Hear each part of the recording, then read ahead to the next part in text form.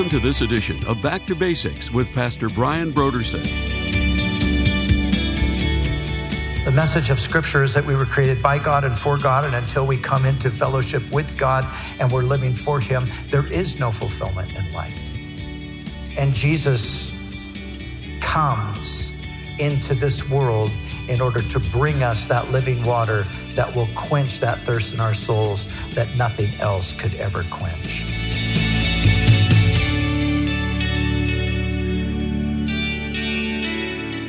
Today on Back to Basics, Pastor Brian continues his series, Jesus Encounters. Join us as Pastor Brian concludes his teaching on John chapter 4, verses 1 through 26, as he examines an encounter between Jesus and the thirsty soul.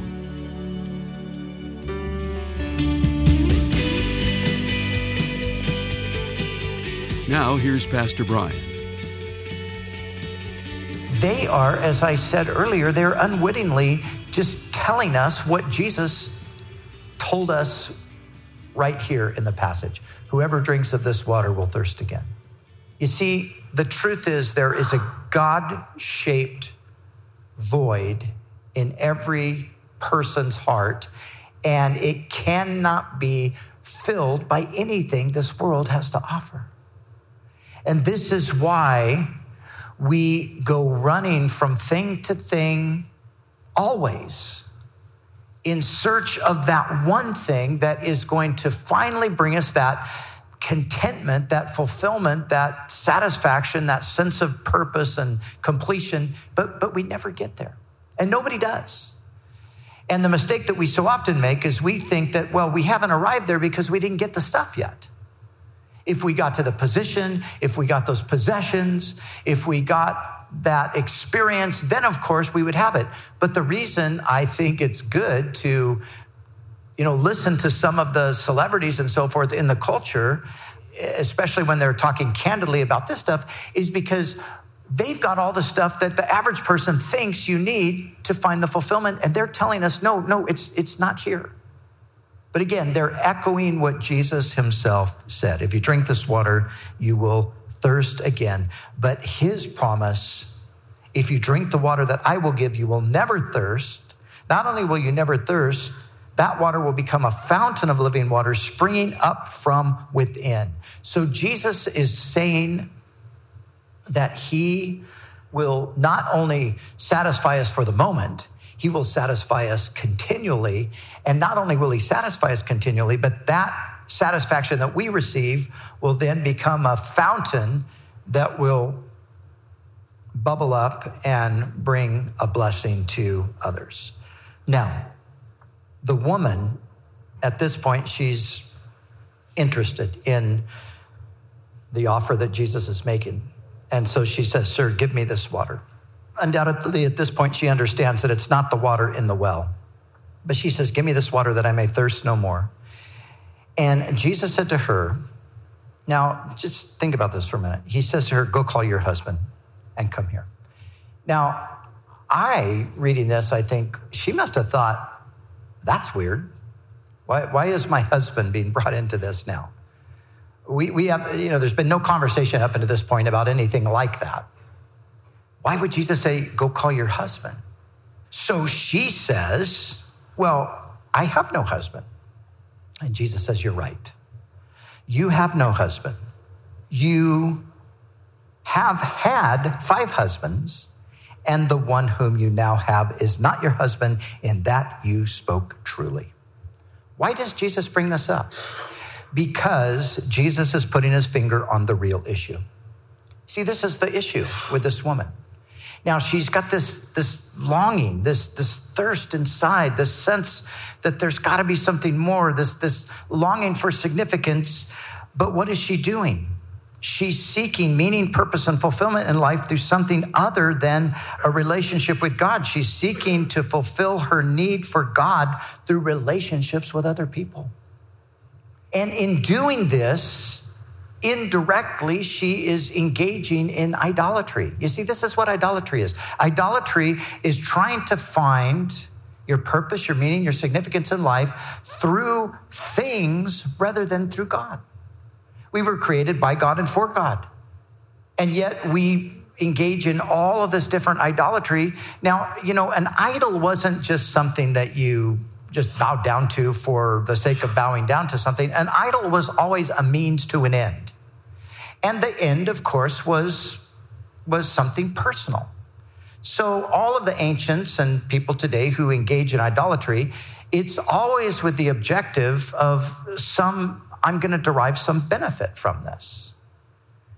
And so for her, even though she, of course, wouldn't see it like this, the reality is she is an idolater, but her idol is relationships.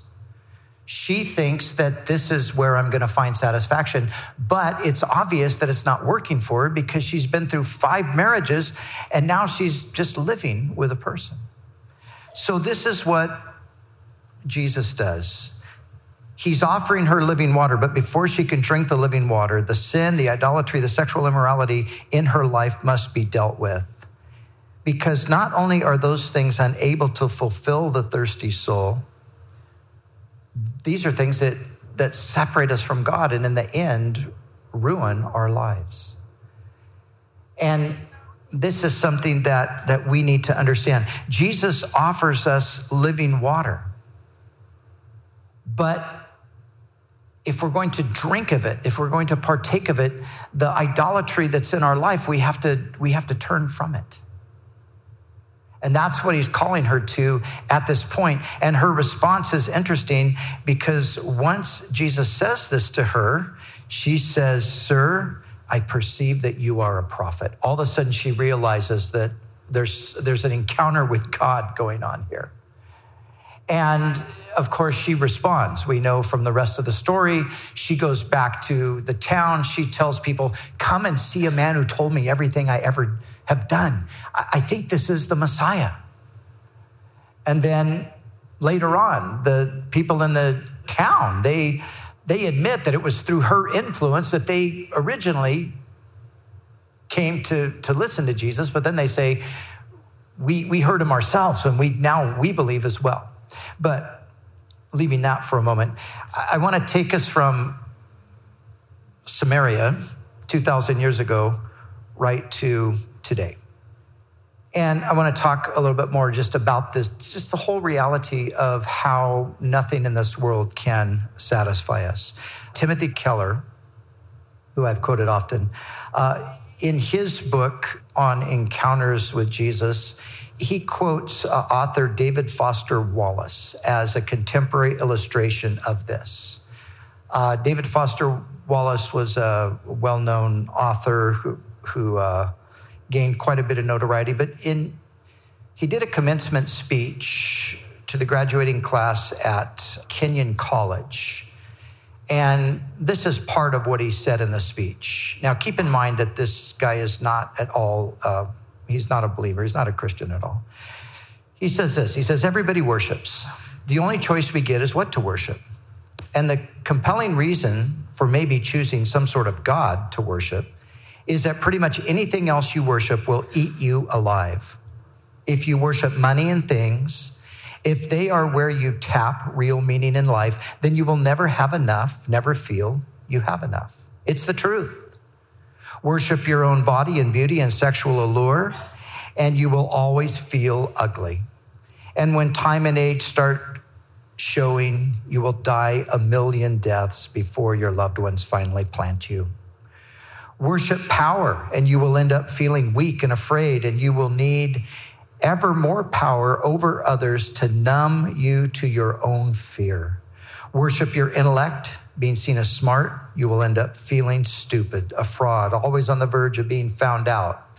Look, the insidious thing about these forms of worship is not that they are evil or sinful. That's, of course, his perspective.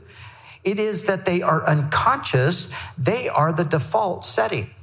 So what he's saying here is, look, he says they're not evil or sinful. He just says, this is just the way we are.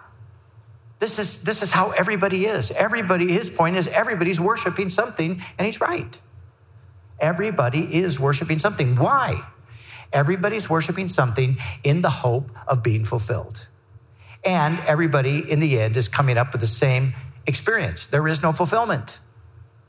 it doesn't deliver what people are hoping that it is going to deliver. Keller goes on and he says this. He says, Wallace was by no means a religious person, but he understood that everyone worships, everyone trusts in something for their salvation, everyone bases their lives on something that requires faith. And then Keller goes on to say, a couple of years after giving that speech, Wallace killed himself.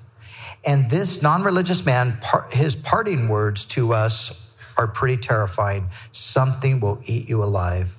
Because even though you might never call it worship, you can be absolutely sure you are worshiping and you are seeking. And Jesus says, unless you are worshiping me, unless I am the center of your life, unless you're trying to get your spiritual thirst quenched through me and not through these other things, whatever you worship will in the end abandon you and let you down.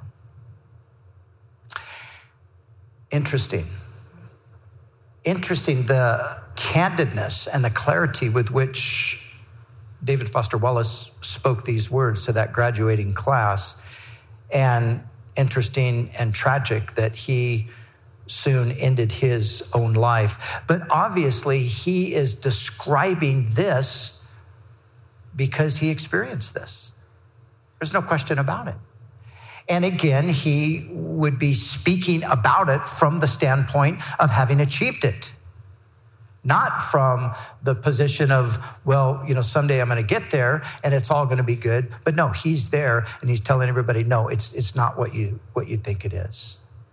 And that is, as I said from the very beginning, of course, that's the message of Scripture. The message of Scripture is that we were created by God and for God, and until we come into fellowship with God and we're living for him, there is no fulfillment in life. And Jesus comes into this world in order to bring us that living water that will quench that thirst in our souls that nothing else could ever quench. Now, as we close, I want to just again consider what Jesus said to the woman. He said, if you knew the gift of God and who it is that asks you, give me a drink, you would have asked him and he would have given you living water. Jesus is claiming that he alone can fill the thirsty soul. But notice, if you knew the gift of God, do we know the gift of God? And for those of us who do know the gift of God, now this is something that we need to recognize. And we are surrounded, wherever you are in the world, you are surrounded by people like this woman. And most of them, like this woman, do not realize that deep down inside, they are thirsting for God. They don't realize that, but they are. And we have opportunities to speak to them about the gift of God. And we're called to do that. One of the reasons why I chose to do this series is not just for our own personal understanding and edification, but part of it was to sort of provoke us as God's people to remember that we are part of reaching the world, that God uses us. And just as Jesus came to this woman, just as he had to go through Samaria, God will put us in places and bring before us thirsty people, and he wants us to tell them about the gift of God. If you knew the gift of God. And by his grace and through his wisdom and all of that, we need to make ourselves available to do that. And if you knew the gift of God and who it is that asks you, he would give you living water. And our message is that if you drink this water, you'll thirst again.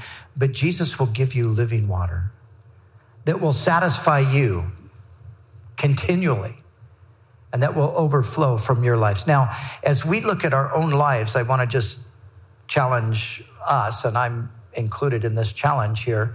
As we look at our lives, is there this well of water that Jesus spoke of? Is that a reality in our lives? In another place, John chapter 7, Jesus talking about similar kinds of things.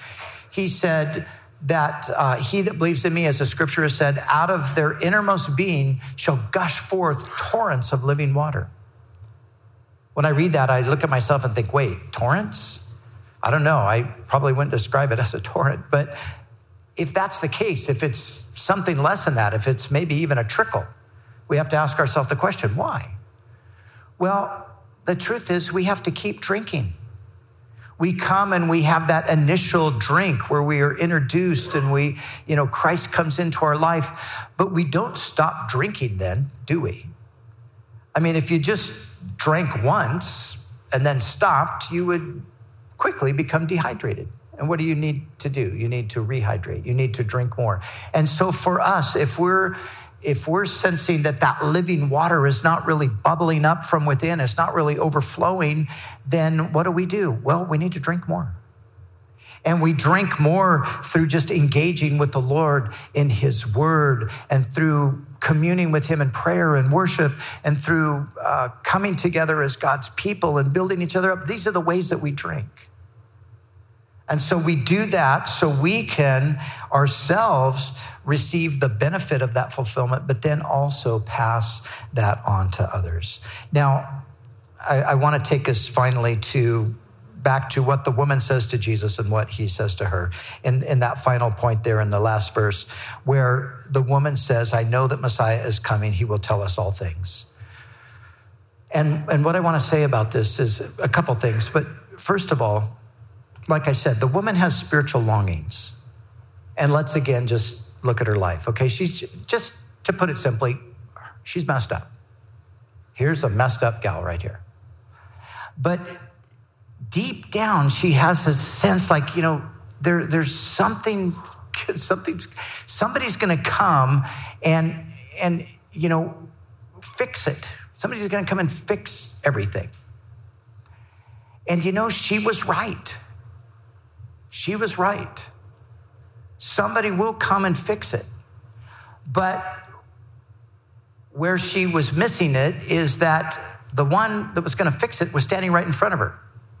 And she was still thinking it was, something further down the road. So she says, I know Messiah is coming. When he comes, basically paraphrasing, she says, he's going to fix everything. And Jesus says to her, I who speak to you am he. And here's my point. Jesus has come. The answer is here. We don't have to wait. We don't have to go look for it. We don't have to run off somewhere else and say, I'm going to go find it over there. Or, we just got to wait. And, one of these days it's going to come. I know people personally whose lives are so screwed up. And, they're kind of like, well, I know. So, someday. And it's almost like, well, yeah, someday Messiah is going to come. He's going to come make better. No, he came already. He's here now. He can make it better right now. I can't tell you, and you probably know this as well. I know lots of people who know that Jesus has come. They know it. They'll tell you. I met just a few days ago, met a couple of young guys that were here from New York, and they were heroin addicts, and they were coming out to do some drug rehab thing or whatever, and they didn't like it, and so they left, and they were on, anyway, they were stoned out of their minds, and yet having a conversation with them and talking to them about the Lord. They're like, oh, Jesus, yeah, Jesus is great, and man, I love Jesus, and Jesus is my Lord. And it's like, well, let's talk about that for a second. No. And I know Jesus is going to help me out, to get in this rehab. I'm only bringing them up because it's a recent situation, but they are the embodiment of so many people. You don't have to be a heroin addict. But, all these people, all these broken lives who know, they can tell you about Jesus. They can tell you that he came and all of this. And, someday in Jesus, it's like, no, I who speak to you am he. I am here now. Now is the time. Now is the time to receive the living water. Not looking somewhere, down the road. No. When I was in Jerusalem, my son and I, we took a taxi from the Holocaust Museum, Yad Vashem, back to our hotel. And as we were going, the taxi driver was quite a character, and he was real funny. And he was all excited. The president was coming to visit, and he had all kinds of thoughts about that. And he was not shy about expressing his feelings. And he was actually very much pro the U.S. and the president and so forth. And, he's going on and on about, getting our problems solved and so forth. And I said, well, look, here's the truth. Messiah is coming. And Messiah is the only one that's going to fix your problems. And, he's sort of, I could tell, didn't really want to talk about that. He was more happy to talk about the president's visit than the Messiah's visit. But he sort of acknowledged it with a little bit of a strained sort of a laugh. But then I said, but the truth is Messiah has already come. So he's coming back. And the conversation really didn't go any further than that. But it was kind of that same idea, that, well, out there, this is going to happen and this is going to make it all better. And it's like, no, the answer is already here. And I love this. And the one final thing I want to say here is that the thing really that just amazes me about this particular encounter and where it ends here in verse 26 is Jesus says to this woman with absolute clarity something that he rarely said to anyone, and he did not clearly say even to the religious leaders of the day. When Jesus spoke of his messiahship to the religious leaders, he was very ambiguous. And as a matter of fact, at one point, you can read it in John chapter 10, they came to him and they said, how long are you going to keep us in suspense? If you're the Messiah, tell us right now. Jesus said, well, I've been telling you, but you haven't listened. But anyway, obviously, Jesus was a bit ambiguous. With this woman, she says, I know Messiah is coming. Jesus said, I'm here. It's me. I am the Messiah. And here's the thing that I love about it. What I love about it is, and let's go all the way back to where we started. He must go through Samaria. This woman, who the religious leaders and the civil leaders and the rich and famous and all the important people of the world had no idea that this woman even existed on planet Earth and couldn't care less about her life. This is the woman that Jesus chose to say, I am the Messiah too. And what does that tell us? It tells us that no matter how insignificant you might think you are, no matter how you might be overlooked or unrecognized, you know what? Jesus has come for you. He has come to you. And he wants to know you just for who you are and because he loves you, even though nobody else even cares that you exist, perhaps. He does care. And he does offer that gift of that living water. And he came. And we could say in closing, for us, it wasn't simply that he needed to go through Samaria. He needed to come to planet Earth. Why? Because of the thirsty souls that needed to be quenched with the living water that he offers. And so God help us not to miss that offer of living water, but God help us to partake of it.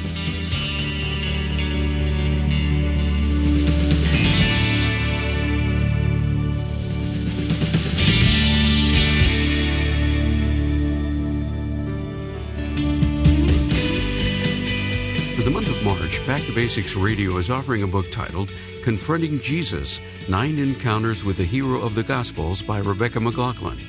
In our current climate of social injustice and sexual ethics, many today do not believe that Jesus has any relevance for today's culture. But what exactly does Jesus say about social injustice and sexual ethics? And in a world filled with moral atrocities, have you ever wondered what it means when people say that God is love? What does Jesus' love actually look like in everyday life in the 21st century? If you've ever wrestled with any of these questions or know someone who wants to know who Jesus is, you need to get this month's resource from Back to Basics. The book Confronting Jesus, 9 Encounters with the Hero of the Gospels by Rebecca McLaughlin, is our gift to say thank you for your donation to Back to Basics. So we encourage you to call us right now at 1-800-733-6443 or visit us online at backtobasicsradio.com. We'd also like to remind you that all of our other resources are waiting for you at backtobasicsradio.com or by calling our request line at 1-800-733-6443. That's 1-800-733-6443. Our desire is to encourage you in your daily walk with God. We'll continue tomorrow with more valuable insights from Pastor Brian as we continue our series, Jesus Encounters.